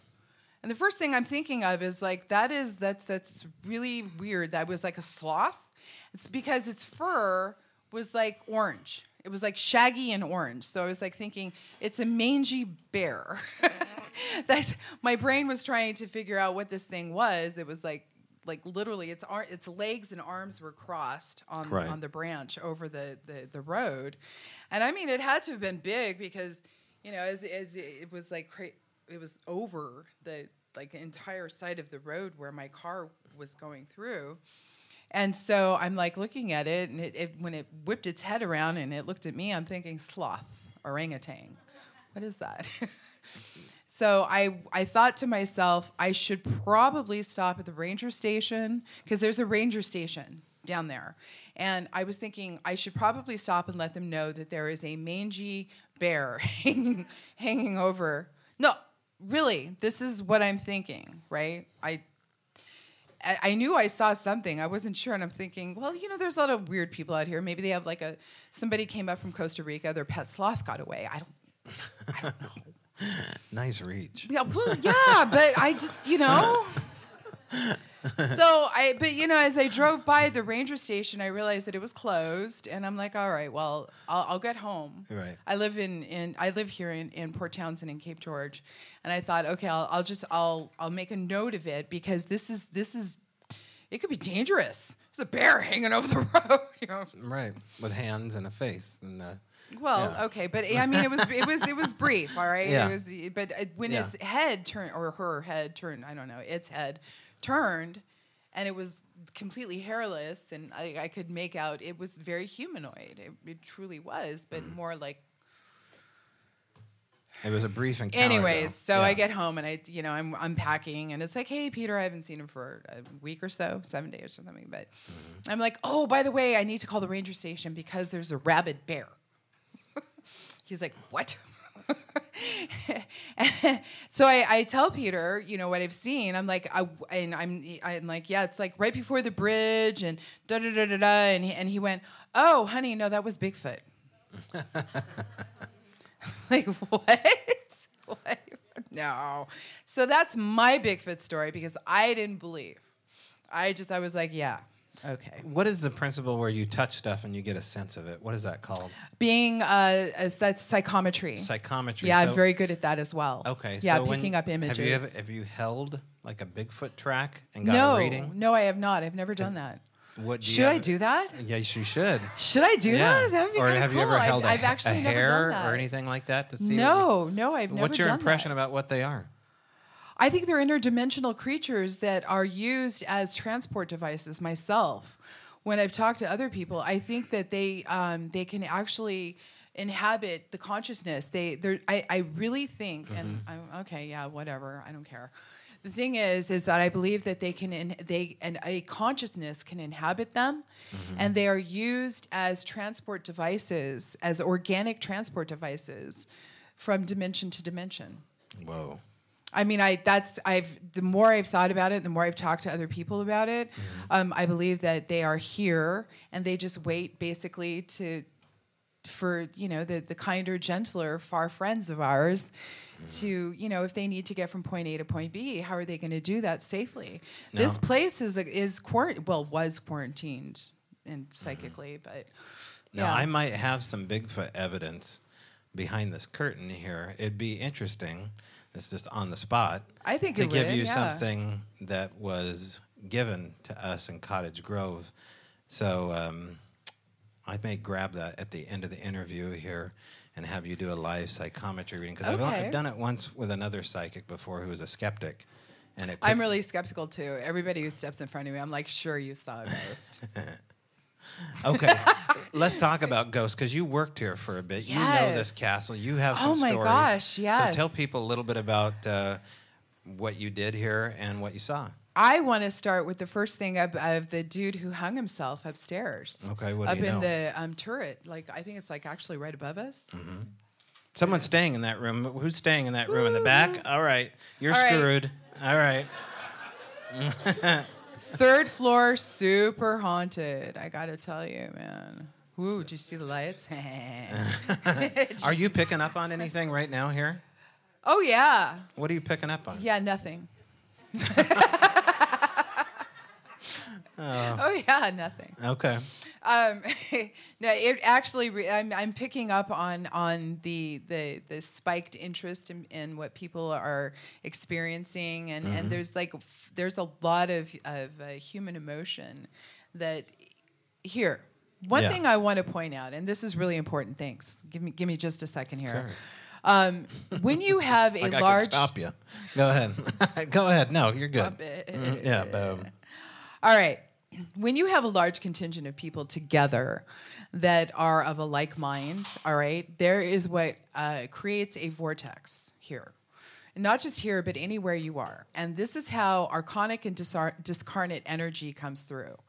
I do have a master's degree in theology. I went to Naropa University, so I got that going on. But so I study energy, frequency, and vibration, and I've noticed that the mob rules. When you get individually, yes, we have our individual consciousness, but I am very, very about the unified field theory.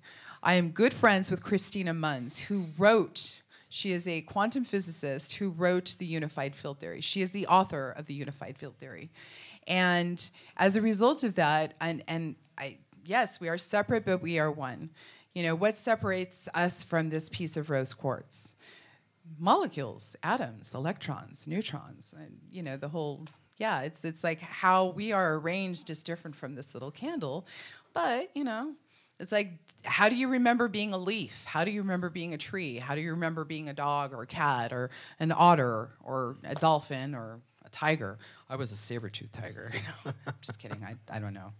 But so what happens is when you get enough people together of a like mind.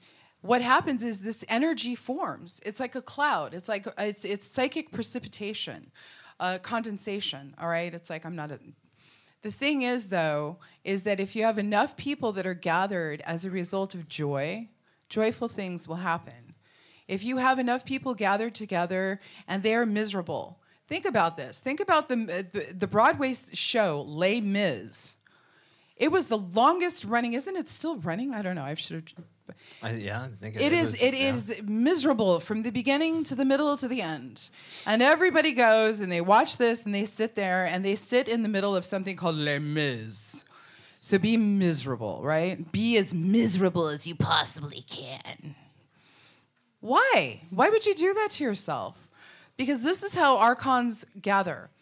Now, I've done some psychic research on this. I mean deep, deep, deep psychic research on this, and I've looked at them. They are ancient or inorganic material that are like etheric. And so it's sort of like saying when you pray, it's like, please, God, help me. And so you send out an energy. It's like, you know, here I am, right?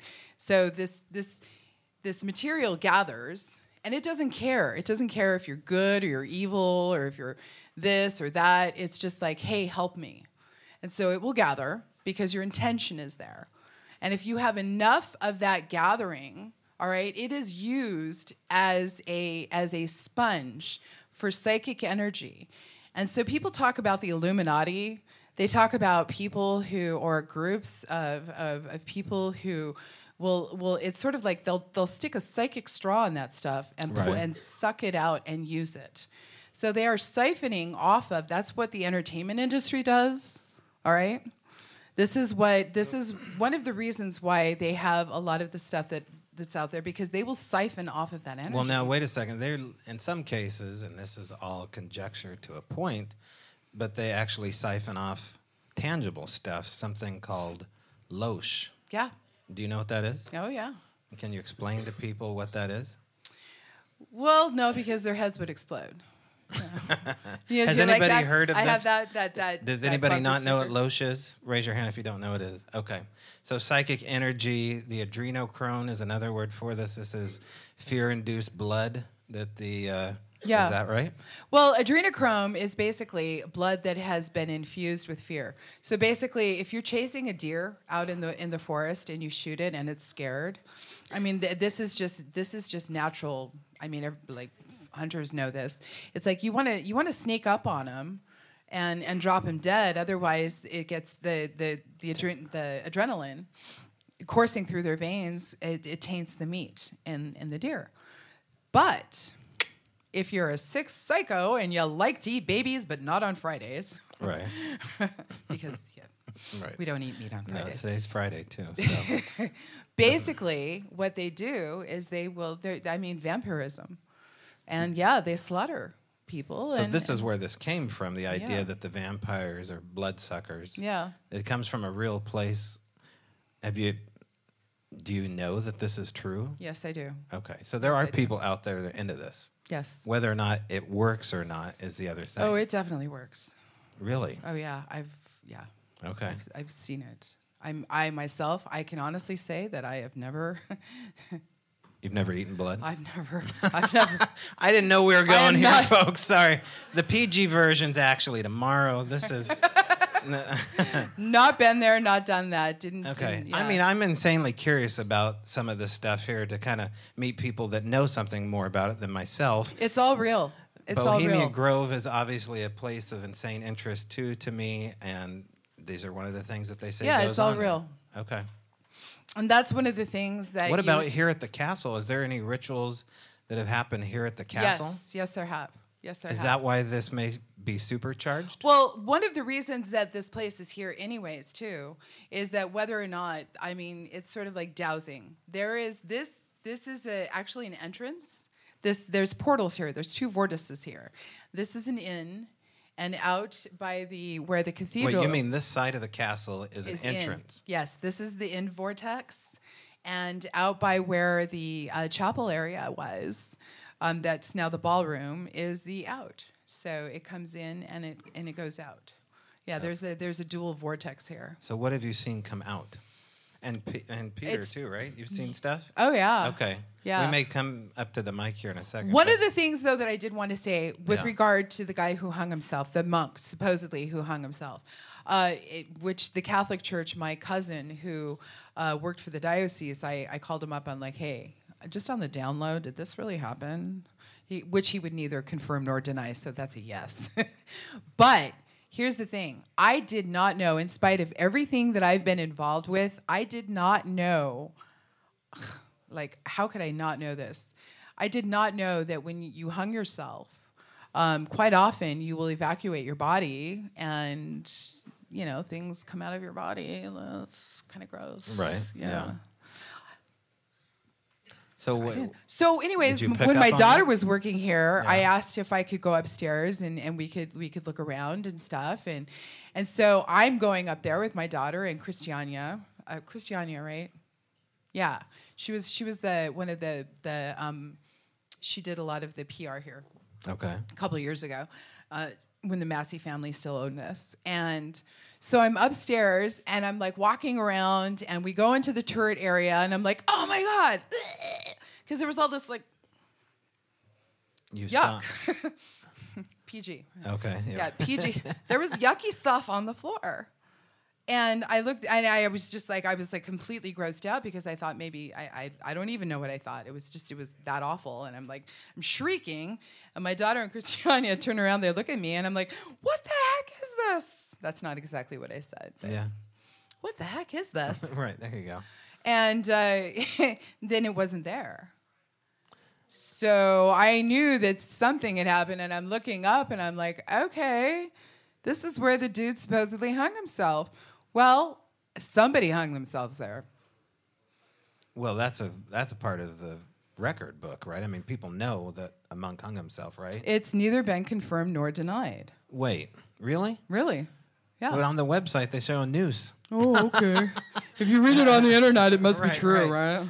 Okay. Yeah. Has anybody Only on my website. Has anybody seen the monk or the priest around here? Has anybody laid eyes on him? Maybe in the back. Yeah, one person.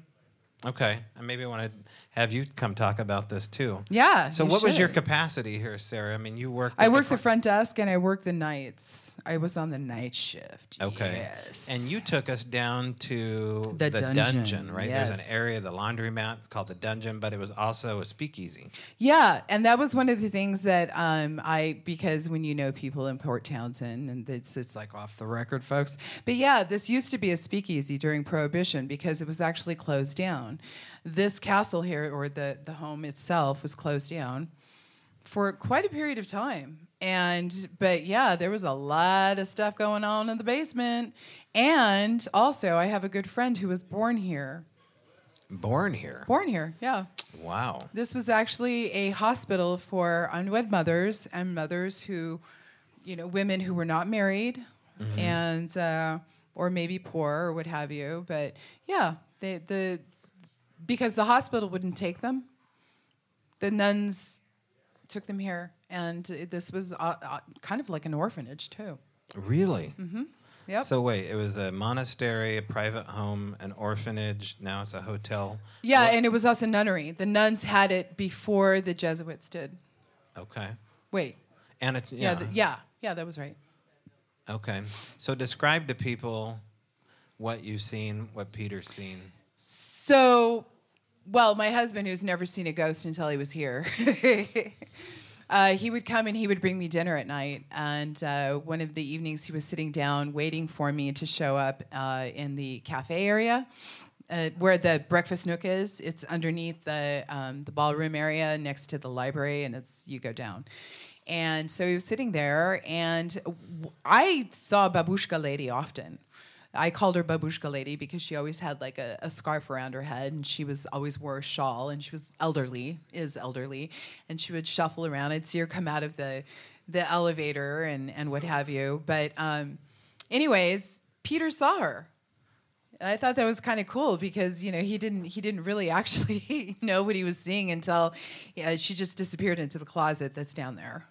The door actually opened. And we're talking like a really small little broom closet. not Yeah. Like a grand Yeah, it entry just like didn't this. make any sense to him. And so when I came back, I was actually checking somebody in because it was customer service. Customers, got to take care of them. Right. It's like, no, I'm sorry, I'm eating my dinner. Can you wait?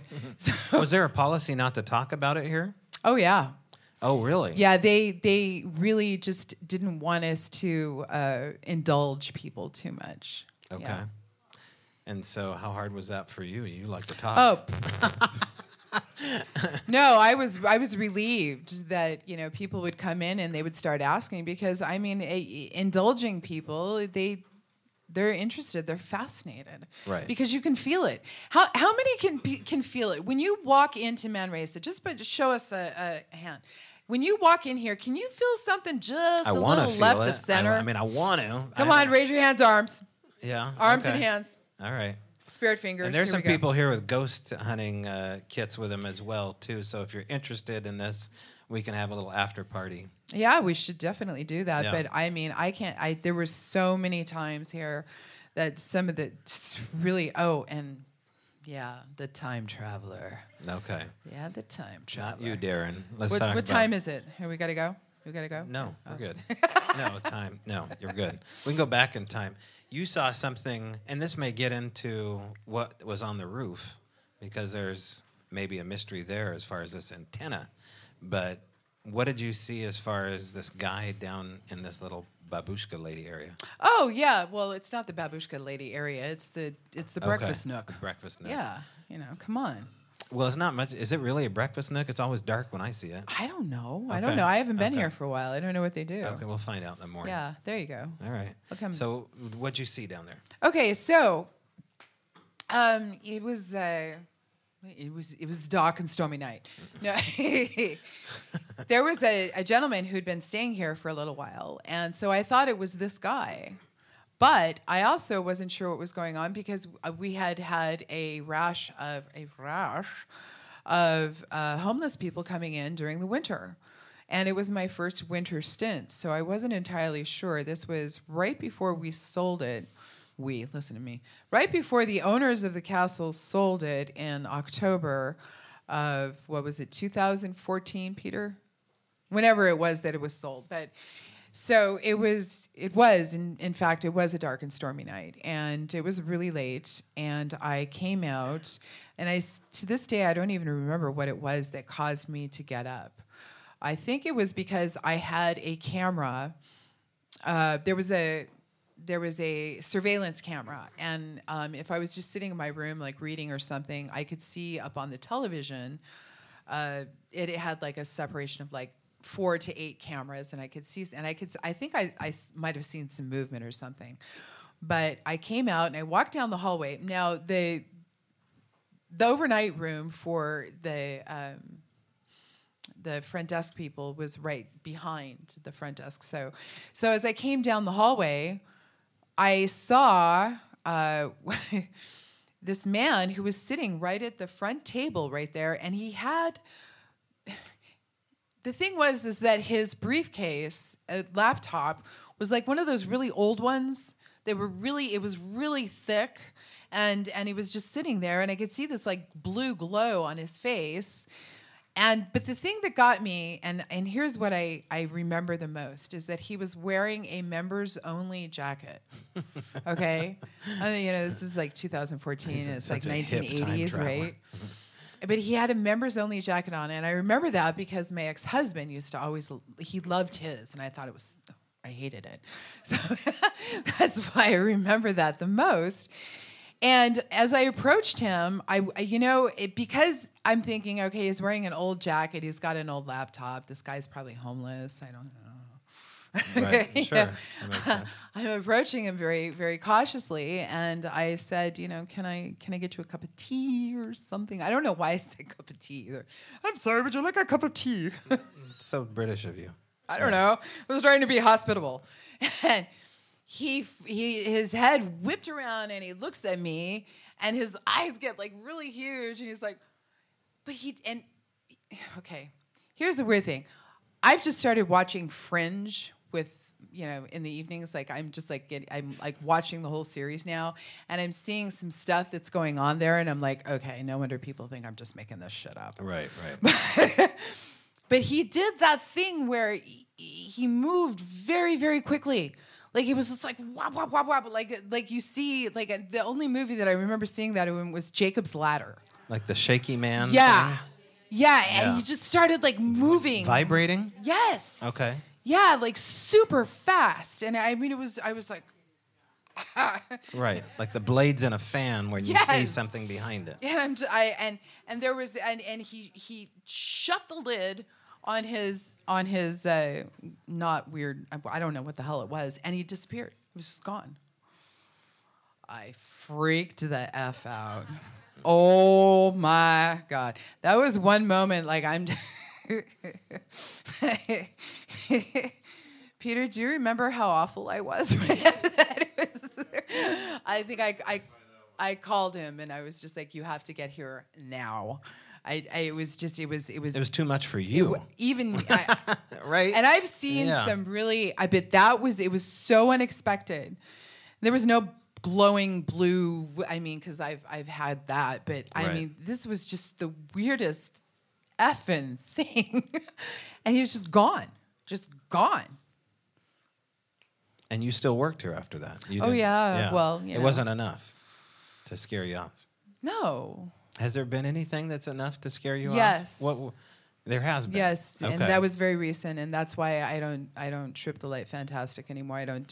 I used to do a channeling period 5 days a month for the last 5 years. I would set aside time to do this channeling thing, where I would just download a lot of information and be crazy, and it was fun. And not anymore. Not anymore. No.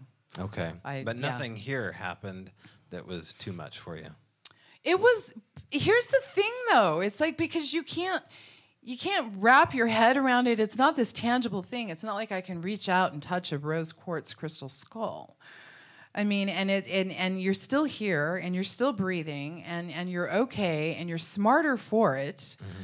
And I'm a demon slayer. That's what I do, man. I go into places and I'll do it. But yeah, there were 2 very, very terrifying experiences here. And the disappearing man was one, and the guy up on the 3rd floor was the other. Yeah, so I was getting ready to bring in. It was very late at night, and the mill workers were coming in because we used to host mill workers, and it was raining. And I figured I'd turn the lights on for these guys before they came, and it wasn't that late. It was like 7:00 or something. Right. But so I was just getting around turning on the lights for them so they didn't have to come into, because I was a really good hostess. The best.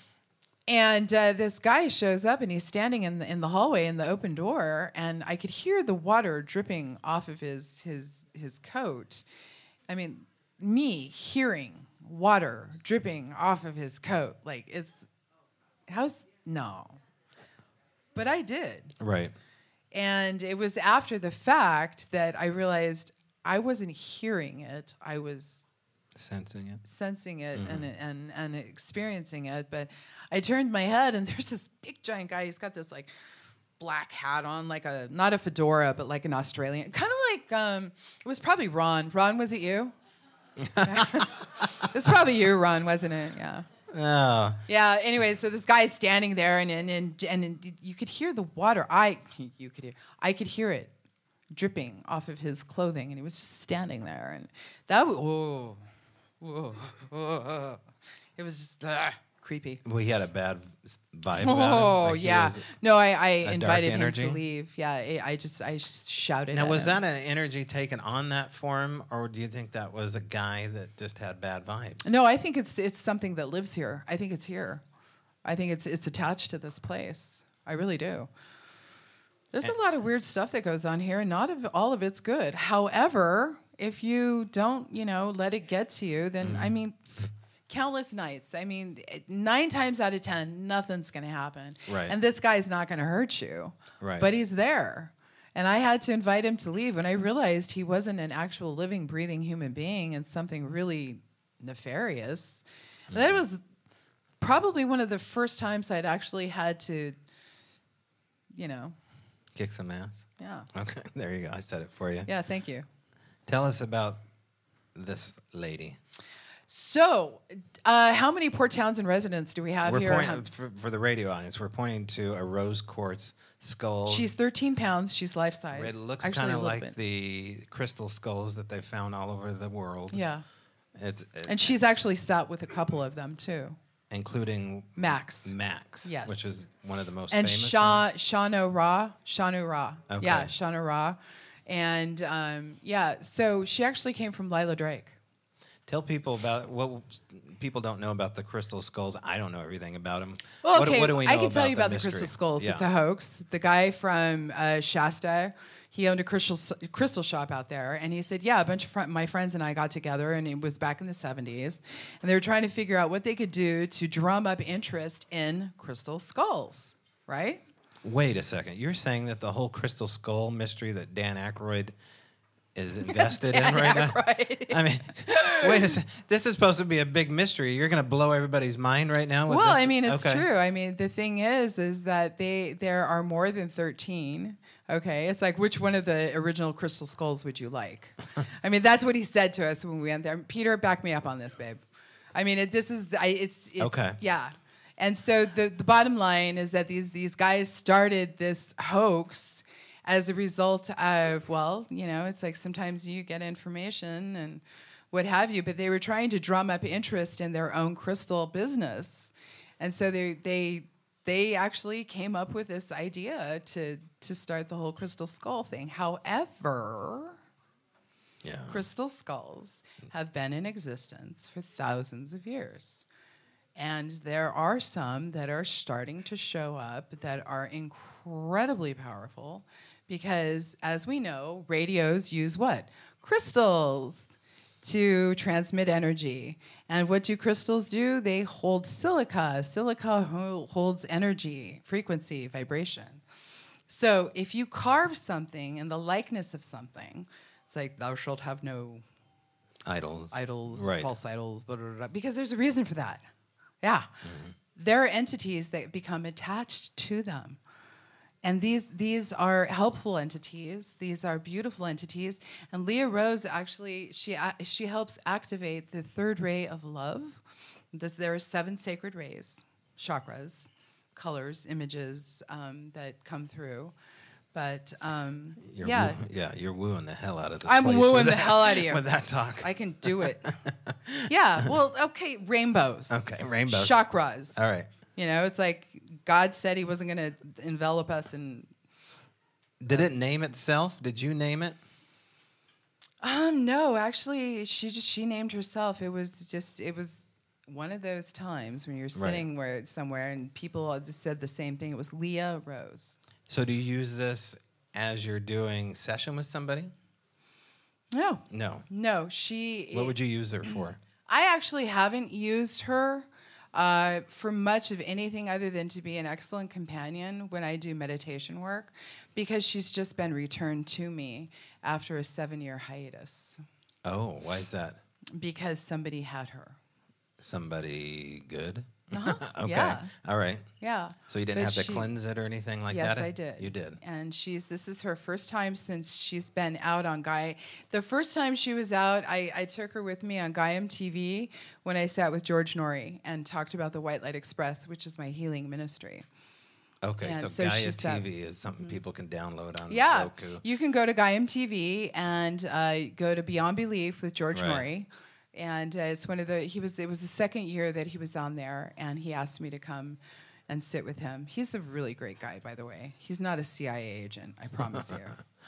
Art Bell, I loved Art Bell, though, too. Total So. CIA. No, so now can you supercharge something like that? Let's say the ones She that... can supercharge you. Oh, okay. She's already supercharged, baby. Okay. Yeah. She can supercharge you. So when they had these hoax skulls set out in places like Tibet because and some whatnot, of them those are could not be, real. Well, they could be supercharged too, But right? they If are they're- real because they were carved. What is Yeah. real? Like, I actually have a little plastic skull, and his name is Liam. And he's got just as much Shazam as some of the other ones, too. Is that because what makes it's the power of positive focused intention. Well, that's what a haunted object is, right? No, a haunted object is haunted. So what's the difference between supercharging something as a... Maybe like you we're can having a this? problem with semantics. I can supercharge this for you. Exactly. This is the candle of power. Everyone who gazes upon it will be healed, because that's the power of your mind.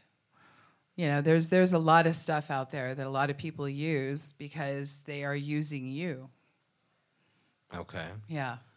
So, it is a matter of semantics here, because I think we're kind of saying the same thing. You're saying focusing intention is the same thing, whether it be good or bad, right? Okay. Well, here let's sort of take a look at what a Bible is. All right. We'll take a book or something or anything. All right. And we have it's when you say the words "I hate you," all right. It's very pointed. It's like a laser. It comes out and it hits you. Energy, frequency, vibration. When you say "I love you," it's a bigger wah-wah. It's bigger woo-woo. It's softer and it's bigger. Right. And it vibrates at a different frequency. I hate you vibrates with laser sharp precision, and it can hurt you, and it like hits you right here. I love you. That's why a lot of people it takes a little while for them to feel comfortable with "I love you." Because it just kind of settles around you, and some people are just not comfortable with that. But they know what to do with an "I hate you." It's like, I hate you too. Right. Fire back. Yeah, you know, and so when you talk about supercharging something, it's if you have a holy man, the Dalai Lama, His Holiness, or somebody that you really love. It's like somebody. They were selling a piece of something that Lady Gaga had, or it's like, Elvis once held this. So it's like supercharged because why? Right. Like James Dean's Porsche. Exactly. There you go. That one is haunted, by the way. Yeah. We found that out real quick, Aaron and I did. Yeah. Oh my gosh. I've been to that corner a couple of times. Yeah. Yeah. So, yeah. But you can supercharge these things here with intent. And is it easier to supercharge something with hate? Is that what you're saying? Absolutely. It's yeah. more powerful? Yes. Well, Yes, wait it a is. second. How does that work? I know, right? You tell me. Yeah, it's pretty heavy, and you've got to work through that. And that's why curses. That's why when you curse something, when you say something, I hate you, or you say something that's negative, it really affects the vibration and the frequency of your cellular being. Right. Ron Moorhead's wife, as a matter of fact, Carrie, is an incredible. She used to work. She was a body practitioner, and now she works more with energy. But She's she still will here? tell you about the crystalline structure called the fascia in your body, and it is affected by sound and frequency and vibration. Water, it's like Dr. Emoto's work. It's Dr. Emoto. No. Does everybody know? Dr. Anybody Oz. know who Dr. Emoto is here? Okay. Okay. Dr. Emoto was he was an expert but he was a scientist, and what he did is he programmed. He actually took molecular, microscopic pictures of water. Oh, gotcha. After Right. people shouted at it or Right. said negative things to it, or they said loving things to it. Mm-hmm. So it would literally change the molecular structure of water. So it's measurable. This Yes. isn't just hooey. This isn't just No, it's flute not. playing. And that's the other thing. I truly believe that what I do with tarot, when I sit there with signs, symbols, and images, it's really just a science, because there's a finite amount of possibilities. Right. When somebody sits in front of me and says, okay, in spite of, hey, am I pregnant? I don't know. Go to Right. CVC and get a pregnancy test. Please, just don't bother me. But there's a finite amount of things that can happen. Right. And so when I sit there, I think it has a lot to do with it, how the I Ching works. So I think there's a number system behind it, and somehow I can tap into that. But my Right, my your mind is noodle. capable of wrapping around that. So Are you? And you have a table back here too. Are you doing readings? yeah, I'm actually going to do 3-card spreads. Well, I what call is them that? psychic sips. Okay. Yeah. You're doing Or- tarot readings? Yeah. Okay. Yeah. And actually, Peter, my husband, does alchemy stones. And I've known Peter since I was 8 years old. Okay. It's a really great story. But he used to do these little doodles. They're like mandalas. And after a while, he actually made me one for our anniversary, because we were kind of broke, and he was like, "Oh, I'll draw on a rock for you, baby." Yes. So, You swinger, you. oh my God. goodness. Wow. Yeah. I'm So somebody else saw that. That's of a my really weird pickup line, by the way. But No, we'd been together for a while. It wasn't a pickup line. Okay. It was a Yeah. tow along line, baby. And because A I ley love line, rocks. right. I love rocks. I love them. And so people saw them, and they were like, "Hey, can we have one?" And so he would do that, and it was to mark somebody's birthday or an anniversary or something. And then we had a really big order. Actually, I shouldn't say we. He had a really big order from another friend who wanted him to paint 100 stones for their wedding. That was the first time we actually charged people for it. And so, yeah, he's been meditating, and a lot of symbols and signs and images have been coming to him. We've had Reiki practitioners ask him to do chakra sets. So it's really been expanding. And you have now, these stones all over yeah. your house. Oh, little God, yeah. protective Well, we have them on the grids. table over there, too. Right. Yeah. Buy So one. everything, there's Buy stuff one for now. Buy sale. two. Yeah. There's stuff for sale there, too. Yeah. So I have some stuff behind the curtain here that I want to bring out, but I think I'll save it for after the intermission. That way I Okay. can make sure I have it all set out. But I think we're going to take By the way, everybody, did you know Tob's birthday is tomorrow? Oh, yay. Yeah, all right. Yeah. All right. Yeah, you Thank coming you. to the party tomorrow? You're going to get dressed up and wish him happy birthday. All right, Sarah. Sarah. All right, everybody, thanks Sarah Nash for coming here. All right. All right, guys. So that's we're going to take a little 15-minute break here. I got to take these earmuffs off me eventually. And so we're going to do a psychometry reading. In fact, if you have any objects with you that you want to do a psychometry reading on, after the show, maybe we can do more than these suspected Bigfoot gifts. Feel free to go to the bar, stretch your legs, go for a smoke. It's about a 15-minute break or so. And Darren, where are you at? Darren is going to be in here playing the beautiful theremin Moog. And we're going to play some crazy images here, psychedelic monster stuff. And so let's meet back here in about 20 minutes or so. Stretch your legs, and I got to recharge some batteries. All right, that was, again, Sarah Nash and Ron Moorhead, part one of our Podcastle live from Manresa Castle.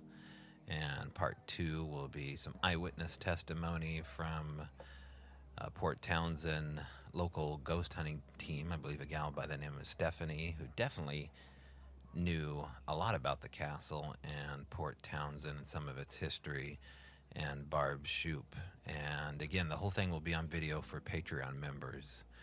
So you go to patreon.com/Strange Brow Radio to sign up for that, and we'll get that up in probably the first part of November. But part two of this will be airing next Monday for regular listeners. We did have, on my way out the door, we were shown a photograph, and this photograph was from last night. Now, we heard the night before about a little boy that had roamed the castle periodically. It still roams the castle as a ghost, I guess. And around 5 in the morning, we heard what sounded like a little boy running down the second floor of Manresa Castle, opening and slamming doors. And I had all sorts of weird, crazy dreams. People were grabbed and poked periodically in the castle by unseen forces.